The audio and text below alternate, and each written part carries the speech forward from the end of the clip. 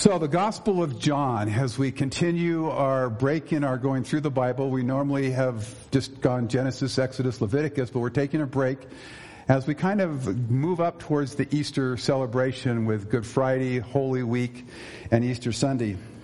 So I'm at home Friday night and I'm studying, and about 6:30 I get a call and it says, Pastor Brian. Now, he never calls me at home on a Friday night, but his wife's out at the retreat, so I figure he has nothing to do and he needs something.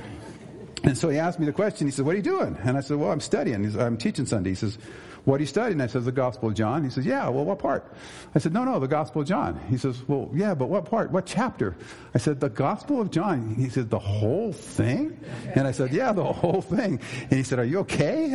And I said, I've got this young pastor up there, and he came up with this idea of taking a look at the four Gospels, the 4 weeks before Easter, to kind of get us thinking about Jesus again.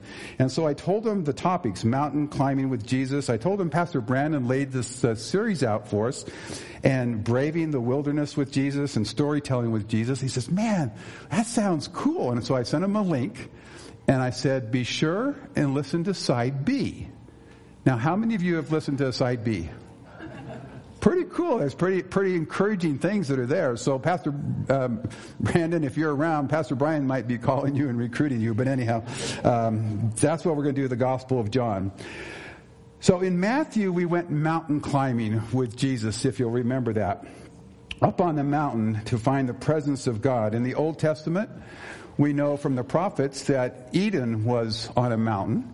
And we know that Mount Sinai was used, and that's where the law was given. In Matthew, we know that Jesus went up on a mountain to give the Sermon on the Mount. We know that he went up on a mountain to be transfigured, and it was on a mountain where he commissioned his disciple. So we might say that Jesus said, come up on the mountain and I will build your character, because we talked a lot about character in that first lesson. In Mark, we look at braving the wilderness with Jesus. He was led by the Spirit into the desert, and he was tempted by Satan. And we saw in that study that Jesus didn't fit in very well. He didn't fit in with the religious leaders. He didn't fit in with his family and the common folk.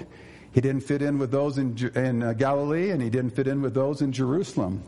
So Jesus might have said, hey, come and brave the wilderness with me and have courage rather than comfort. That was what we got from Mark. In Luke, we heard storytelling with Jesus. The gospel means God's story, just like history is his story. It's not just a presentation of facts and details and information, but it's a story, a living, breathing story. We heard those stories as Jesus was on the journey from Galilee to Jerusalem, and a couple that Pastor Brandon mentioned was the Good Samaritan, and he related that story and something from it that we could use. The other one was the persistent neighbor and the truth that this story taught us. Jesus said, ask and you will receive, seek and you will find, knock and it will be opened unto you, using the example of the persistent neighbor. How many of us have gotten tired of asking about the Lord for the same things, the things that are perplexing to us? Be persistent, continue to ask. And so the truth that was taught in that study from Luke was for everyone, like the persistent neighbor, who asks receives, and he who seeks finds, and to him who knocks it will be opened. If a son asks for bread from any father among you, will he give him a stone? Or if he asks for a fish, will he give him a serpent instead of a fish? Or if he asks for an egg, will he offer him a scorpion? If you then, being evil, know how to give good gifts to your children, how much more will your heavenly Father give the Holy Spirit to those who ask? So tonight we're looking at the fourth gospel, the Gospel of John, and we've entitled this message, Engaging Humanity with Jesus. Mountain climbing, braving the wilderness, storytelling, and now engaging humanity. Let's pray. Thank you, Lord, for your word. Thank you, Lord, for these four gospels and the story they present of your Son and your great love for us. May we glean what you want us to glean from it tonight. In Jesus' name, amen. So while the other three gospels, the eyewitness accounts, tell the story of Jesus' coming and going, Matthew started off with the genealogy of Jesus. Mark launches right off into the gospel, into the story of Jesus, and Luke began with the story of Jesus' birth. But John begins with the pre-incarnate, the pre-creation existence of the Son, establishing the deity of Jesus. So it has a little different bent to it. He was living in the world that he made. And the preamble, the first chapter of John, if you don't have your Bibles open, turn to the first chapter. It ends with these words that we know so well in the 14th verse. And the Word became flesh and dwelt among us, and we beheld his glory of the only begotten of the Father, full of grace and truth. What great words for us to know that he has come. And John is going to explain the purpose of his coming and becoming flesh and dealing with us. John the Baptist in the rest of that chapter declares that Jesus is the Lamb of God. In verse 29, at the end it says, "Behold, the Lamb of God who takes away the sins of the world." And then in verse 36, verse 35, "And the next day John stood with 2 disciples, and he looked at Jesus. As he walked, he said, 'Behold the Lamb of God.'" So right away we see this interaction, this engaging with humanity that Jesus takes. So these 2 disciples heard him speak, and they followed. And actually in the rest of this chapter, Jesus is going to engage humanity. 3 different disciples are going to be talked about. And we're going to see the way that he does this. As I said, it's hard to go through a whole book like this in one night. So just hang on and we'll do the best that we can to get you through it. So in verses 38 and 39, the 2 disciples that are following Jesus, Jesus turned and seeing them followed and said to them, "What do you seek?" And they said to him, "Rabbi," which is to say, when translated, teacher, "where are you staying?" And he said to them, "Come and see." And they came and saw where he was. Simple question, what do you seek? What do you seek? And a very simple answer, come and see. A few verses later, Andrew brings Peter to him in verse 40 to 42. One of the 2 who heard John speak and followed him was Andrew, Simon Peter's brother. He first found his own brother Simon and said to him, "We have found the Messiah," which is translated the Christ. And he brought him to Jesus. Now when Jesus looked at him, he said, "You are Simon, the son of Jonah. You shall be called Cephas," which is translated a stone. Brought by his brother, a very simple and direct statement, and no dialogue in that case. Then Philip brings Nathanael in verses 45 to 51. Philip found Nathanael and said to him, "We have found him of whom Moses in the law and also the prophets wrote, Jesus of Nazareth, the son of Joseph." And Nathanael said to him, "Can anything good come from Nazareth?" Philip said to him, "Come and see." Jesus saw Nathanael coming towards him and said of him, "Behold, an Israelite in whom there is no deceit." Nathanael said to him, "How do you know me?" And Jesus answered and said to him, "Before Philip called you, when you were under the fig tree, I saw you." Nathan answered and said to him, "Rabbi, you are the Son of God, you are the King of Israel." And Jesus answered and said to him, "Because I said I saw you under the fig tree, do you believe? You will see greater things than these." And he said to him, "Most assuredly I say to you, hereafter you shall see heaven open and the angels of God ascending and descending upon the Son of Man." A whole back and forth with Nathanael. So Jesus engaged 3 members of society, 3 members of humanity. 1, a simple question and a simple answer. 1, a direct statement. And 1, a dialogue, a give and take, a back and forth. Something different for each one. Jesus seems to know how to go about meeting people and their needs. That's one of the things we'll see as we go on. Now in chapter 2, there's 2 completely different engagements. You know these stories very, very well. The first one is the wedding where he makes water into wine and provides for the family and the friends that are gathered for the wedding.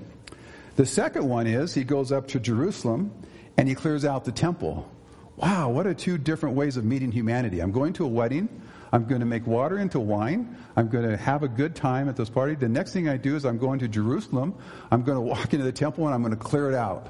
So he's dealing with humanity in different ways. He seems to know what they need.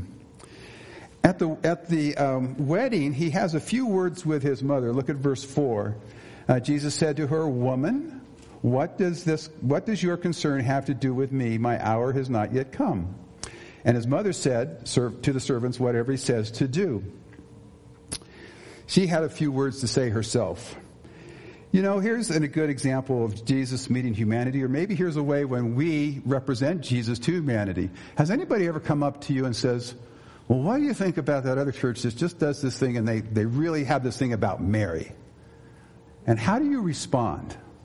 How do you engage with humanity in a situation like that? What I've found is a good answer is something like this. You know, Mary's in the Bible, and she's in this story, and she said some words, and I try to follow them. You do what Mary says? Absolutely. She said, whatever he says to do, do it. What a great way to start a conversation with somebody about Mary, the mother of Christ, without having that defensive approach that we so often take. Oh, yeah, she's in the Bible, and she says this statement, and I try to follow it every day of my life. Well, you do? You don't know how many great conversations you can have with people from the Orthodox world by taking that kind of an approach. Jesus came to meet humanity with a lot of different approaches, as we're going to continue to see as we go through the study. A few words.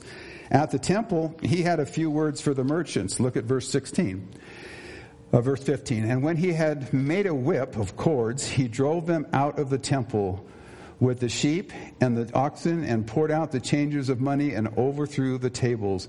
And he said to those who sold doves, "Take these things away. Do not make my Father's house a house of merchandise." Completely different way that he's engaging with humanity because they are violating the temple of God. They're disgracing, they're just disgusting in the temple, what the things that they're doing. And so he throws them out and he just says, don't let this be. It's interesting stories. But you know what? The next contrasts are even more.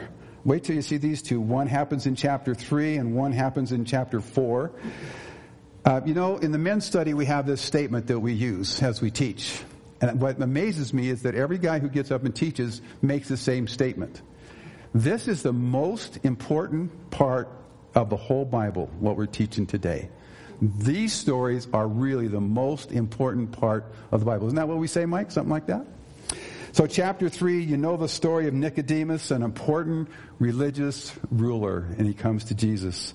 In chapter 4, just the opposite. A woman at the well, an immoral, common person. Jesus engages Nicodemus with the most simple truth. He's actually upper class. He's taught in the law.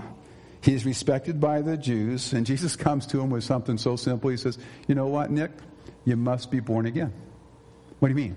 What about the prophets? What about Abraham and Isaac and Moses? And what about David and Solomon and all the things that we know from all the studies we have? You must be born again. And Jesus explains that simple concept to him. You must believe in God's Son to have everlasting life. Nicodemus was a learned teacher of the law. So Jesus did talk to him in this dialogue about the kingdom of God and the Spirit and heaven and Moses and those things that were important. But let's read part of the story, verses 9 to 17. So Nicodemus answered him and said to him, "How can these things be about being born again?" Jesus answered and said to him, "Are you a teacher of Israel and do not know these things? Most assuredly, I say to you, we speak what we know and testify what we have seen, and do not receive, and you do not receive our witness. If I have told you earthly things and you do not believe, how will you believe if I tell you heavenly things? No one has ascended to heaven but he who came down from heaven, that is the Son of Man who is in heaven. And as Moses lifted up the serpent in the wilderness, even so must the Son of Man be lifted up, that whosoever believes in him should not perish, but have eternal life. For God so loved the world that he gave his only begotten Son, that whoever believes in him should not perish, but have everlasting life. For God did not send his Son into the world to condemn the world, but that the world through him might be saved. So very simple truth. That's what he does with Nicodemus. Now with the woman at the well, she's lower classed, probably unlearned in the law. She's despised by the Jews because she's a Samaritan. He asks her for help, says, "Give me a drink."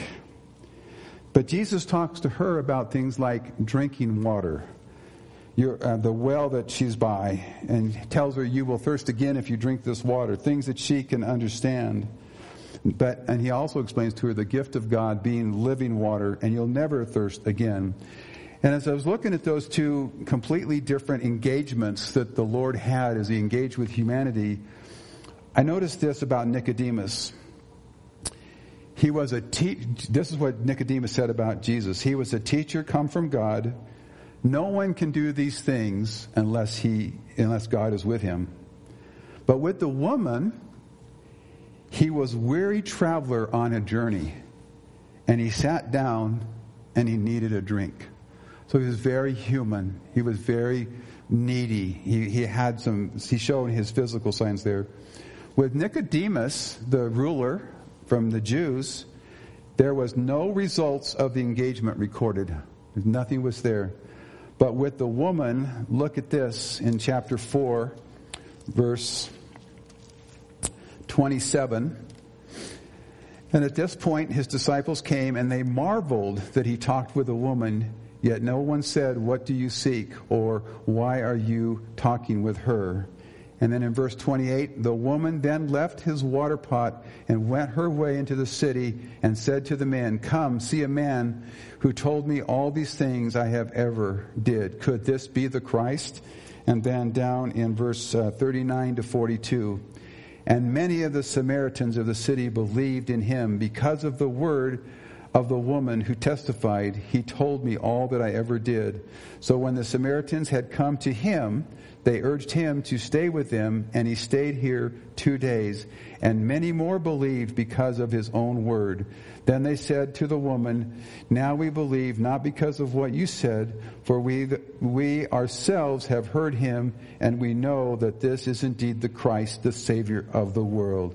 So two different people, Nicodemus, who knew everything about the law, who was rich, who was famous, who was somebody, and the woman at the well. Jesus engaged with their humanity in ways that met their needs.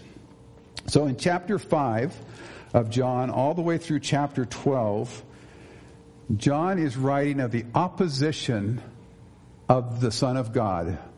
The Son of God is going to be opposed in these next 5 chapters. And there's so many encounters in here of how Jesus meets humanity that we could never cover them all. But the first one I really like, so we're going to look at that one. And this is about the man at the well. And it starts in chapter 5. Jesus came to Jerusalem during one of the feasts. And he asked this guy at the well, "Do you want to be made well?" Now that's a rhetorical question for Jesus. For a couple reasons. First, because he's God and he knows.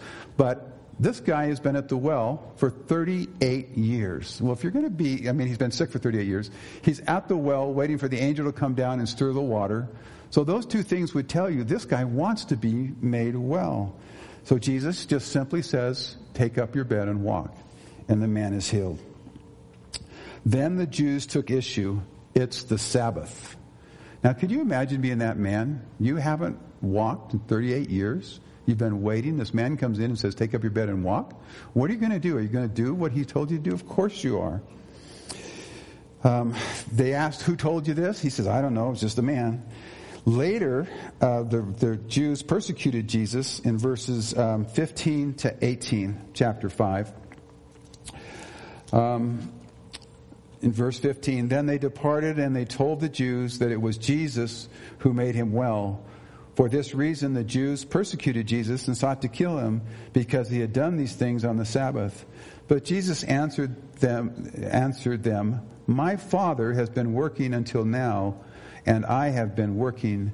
Therefore the Jews sought the more to kill him, because he not only broke the Sabbath, but he said that God was his Father, making himself equal with God. Then Jesus answered and said to them, Most assuredly I say to you, the Son can do nothing of himself, but what he sees the Father do, and whatever he does, the Son also does in like manner. For this reason the Jews persecuted him. From here to the end, it talks about this persecution. So Jesus was able to engage with a man needing healing, and he engaged with a bunch of Jews who were critical about this. Look at the one verse we just read, 19, jump down to 24. Again, he says, most assuredly, or in King James, it would probably say, truly, truly, I say to you, he who hears my word and believes in them who sent me has everlasting life and shall not come into judgment, but has passed from death to life. And in verse 25, most assuredly, I say to you, the hour is coming, and now is, when the dead will hear the voice of the Son of God, and those who hear will live. And then over in verse 36, but I have a greater witness than John, for the works which the Father has given me to finish, the very works that I do, bear witness of me that the Father has sent me. And the Father himself who sent me has testified of me. You have neither heard his voice at any times, nor seen his form. But you do not have his word abiding in you, because whom he sent, him you do not believe. Verse 39, you search the scriptures, for in them you think you have eternal life, but these are they which testify of me. So he is dealing with humanity, with these critical Jewish leaders. And the word for Jew there is basically elders or leaders. And he's dealing with them by coming right back at them and saying, it's not about what you know in the scriptures, it's about who I am. The scriptures talk of me. So Jesus was able to engage with the man who needed healing and with the Jewish leaders who were very critical because he did it on the Sabbath. In chapter 6, Jesus is going to deal with his disciples. In verse 34, he makes one of his I am statements. Then they speaking of the disciples, Lord, give us this bread always. And Jesus said to them in verse 35, I am the bread of life. And of course, he's speaking spiritually, that with the bread of life, you're never going to hunger, you're never going to thirst. He wasn't talking to them about the physical bread. The Jews complained because he said, they even murmured among themselves. So he says it again. Look at verse 41. So the Jews then complained about him because he said, I am the bread which came down from heaven. And in verse 43, Jesus therefore answered and said to them, do not murmur amongst yourself. And then in verse 48, he says it again, I am the bread of life. Your fathers ate the manna in the wilderness and are dead. This is the bread which comes down from heaven, that one may eat and not die. I am the living bread which comes down from heaven. If anyone eats of this bread, he will live forever. And the bread that I shall give is my flesh, which I shall give for the life of the world. The Jews therefore quarreled among themselves, saying, how can this man give us his flesh to eat? Then Jesus said to them, most assuredly I say to you, unless you eat the flesh of the Son of Man and drink his blood, you will have no life in you. Whoever eats my flesh and drinks my blood has eternal life, and I will raise him up on the last day. Wow, those are some pretty powerful words to be speaking to Jewish people who know that the life is in the blood and who have been told to stay away from all the blood. So he's doing that. Now we celebrate communion every Sunday night. And when we take the bread and when we take the cup, we're remembering what Jesus did for us. We're remembering the sacrament that he established when he took the Passover and he gave us our communion service. So these Jews quarreled among themselves, but he caused them to question what he was saying. Another way he engaged humanity. You know, I think today there's a great debate going on in our society, in our culture, in our country, and maybe even around the world, a debate going on about who are we as Christians and what do we believe. And some people are trying to pigeonhole all Christians into a category. Well, you're bigoted and you're biased and you're this or you're that. And we're not being received because we have the truth. And so this is something we're going to have to deal with as the culture continues to grow, because it's going to become more and more unpopular to be a Christian. You're going to have more and more people challenging you because of your beliefs, because they're going to say that how could you be a Christian when God has done the things that He's done, or He allows the things that He's done?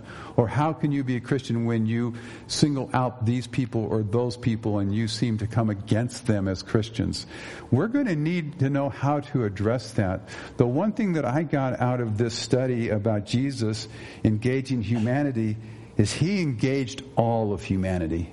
He engaged the woman at the well. He engaged Nicodemus. He engaged the man who needed healing. He got the Jews arguing amongst themselves. He was willing to get engaged in everything and everyone.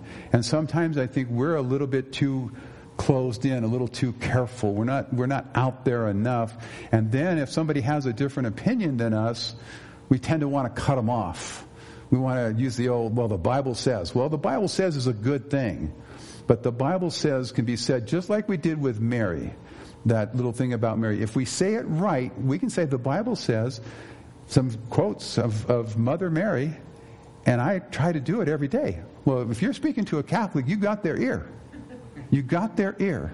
And when you say that He said, whatever He says to do, do it, then that kind of gives you a connection, and you can start to talk about the other issues. We don't have to fight through those things. Let's come to grips with it. So as we have to deal with new things in society, we have to be careful that we don't categorize sins that we hate more than we hate other sins. All sin is bad. All sin is what caused Jesus to go to the cross. Little sins and big sins, okay? Just saying that is wrong, because all sin is sin. Now, I do believe there are sins that have different consequences. Some consequences are more painful than others, but sin is still sin. And so we're going to have to learn how to do these debates in a way like Jesus did, where He engaged these people. Jesus went on and explained that He was speaking of the Lord's table and its importance. And that's why we do it every Sunday night, is to remind ourselves that His broken body and His spilled blood are so important for us. In verses 60 to 66, He turns this now to the disciples. And He says, therefore, in verse 60, therefore many of the disciples, when they heard this, said, this is a hard saying, who can understand it? When Jesus knew in Himself that His disciples complained about this, He said to them, does this offend you? What then if you should see the Son of Man ascend where He was before? If the Spirit who gives life in the flesh profits nothing, the words which I speak to you are spirit and they are life.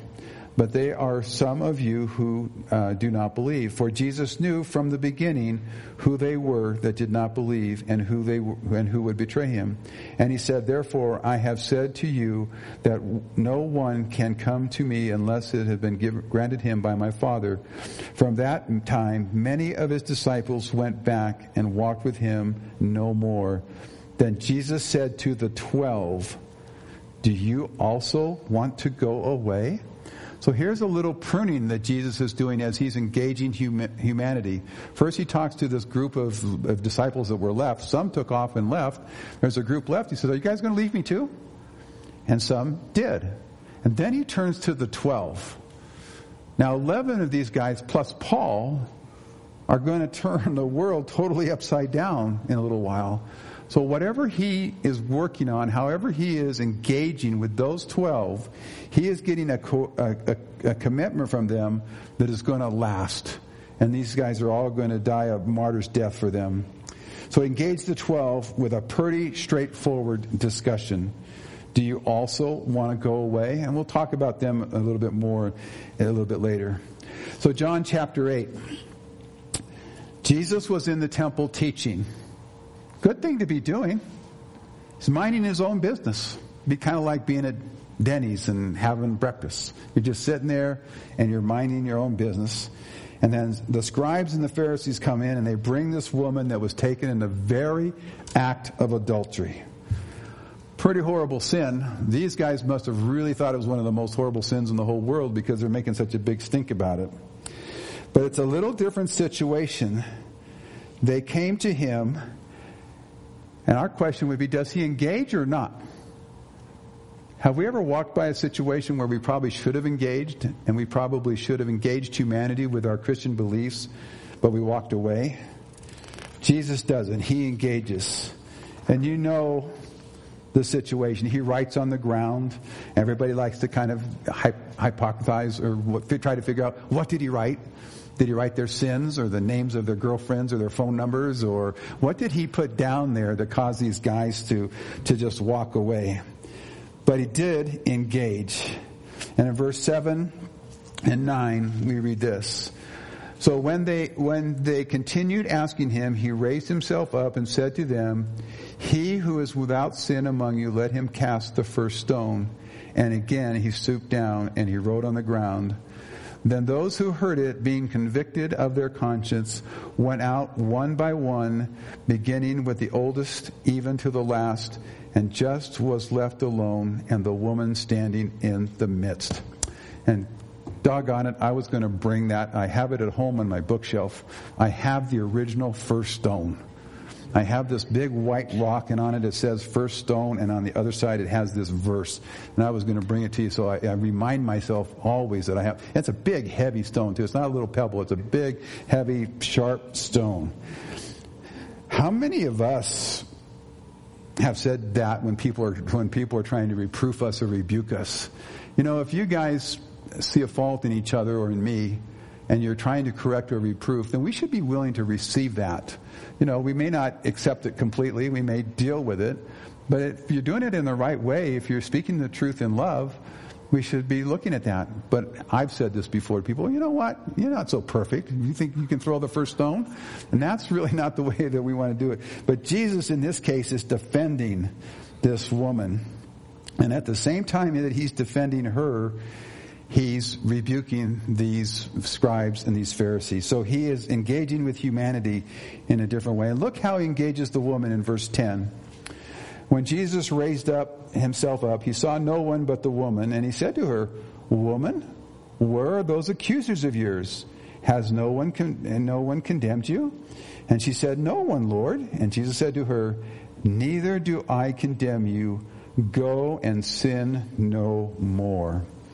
So he engages the woman completely different, forgiving. And I think he was very encouraging to her. He told her to go and have life. Don't be caught up with the sin anymore. Don't be pulled down by it, but go and sin no more. Go and have a good life.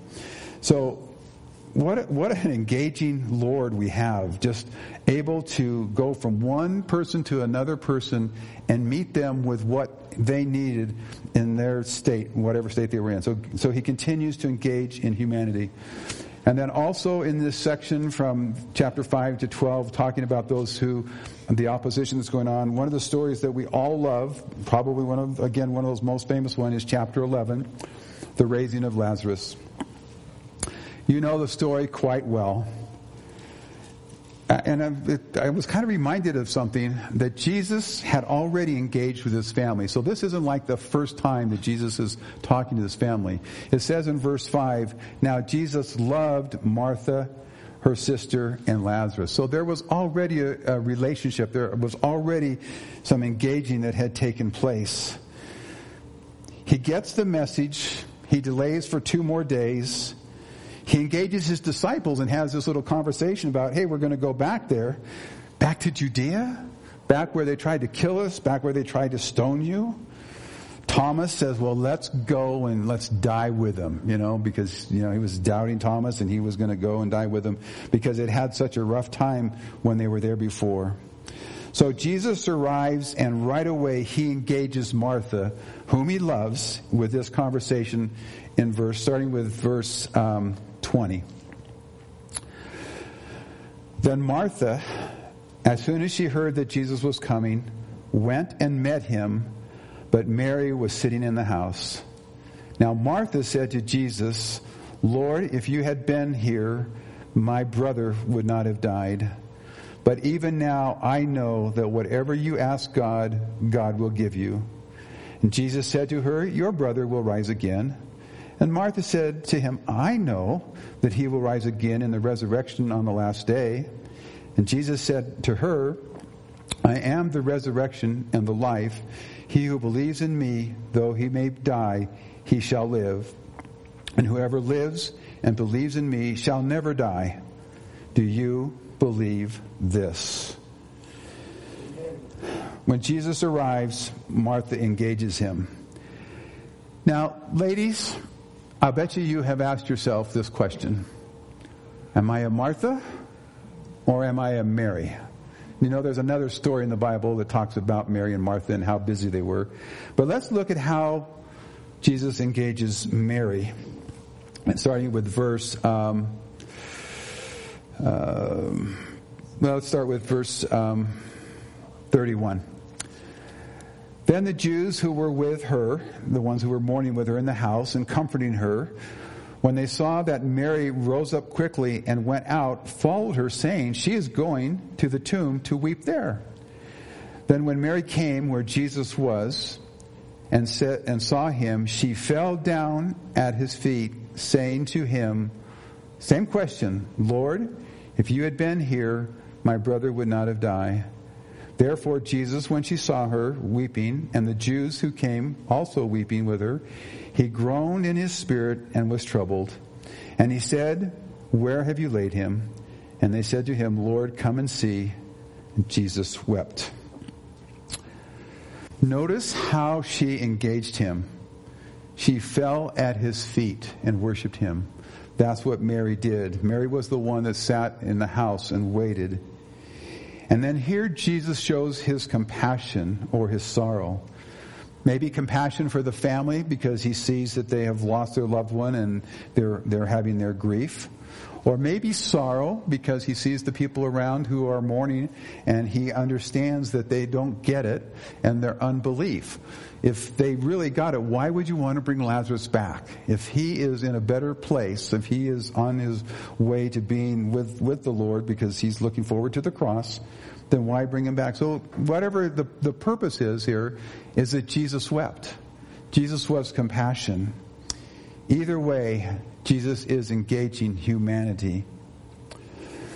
And this takes us to chapter 13, which brings us to the third section of John, the preparation of the disciples by the Son of God.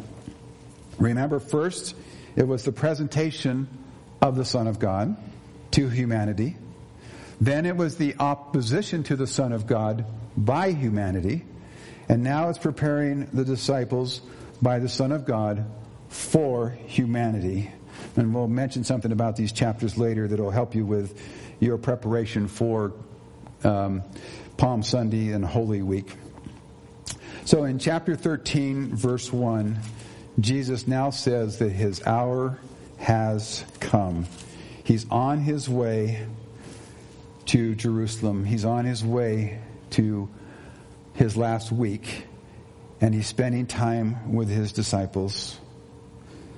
In these next few chapters, as you read these over, I'm going to encourage you at the end to read these chapters as we approach Good Friday and the Passion Week and Easter.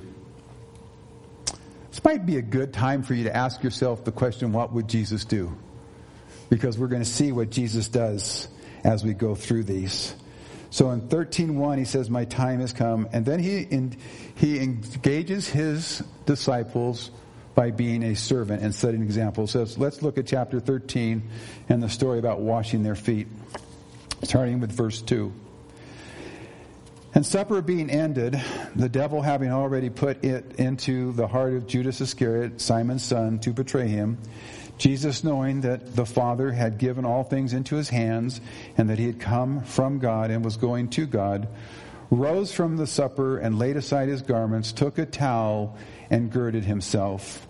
After that, he poured water into a basin and began to wash the disciples' feet and to wipe them with a towel with which he was girded. You know, I still remember, I don't know, a couple, 3, 4 years ago, Pastor Brandon was teaching a subject, and he was talking about the climax of a story. And we always think of the climax of the story as some big high point. But Jesus went from glory to this scene, washing your feet, washing the disciples' feet, to glory. And so this becomes the climax of that story, this point where he humbles himself to that point. I still remember that. You remember that, Brent? Did I say it right? Close? Huh? You don't remember. I remember. So Jesus, let's see. So he came to Simon Peter, and Peter said to him, "Lord, are you washing my feet?" And Jesus answered and said to him, "What I am doing you do not understand, but now you will know after this." Peter said to him, "You shall never wash my feet." And Jesus answered him, "If I do not wash your feet, you have no part of me."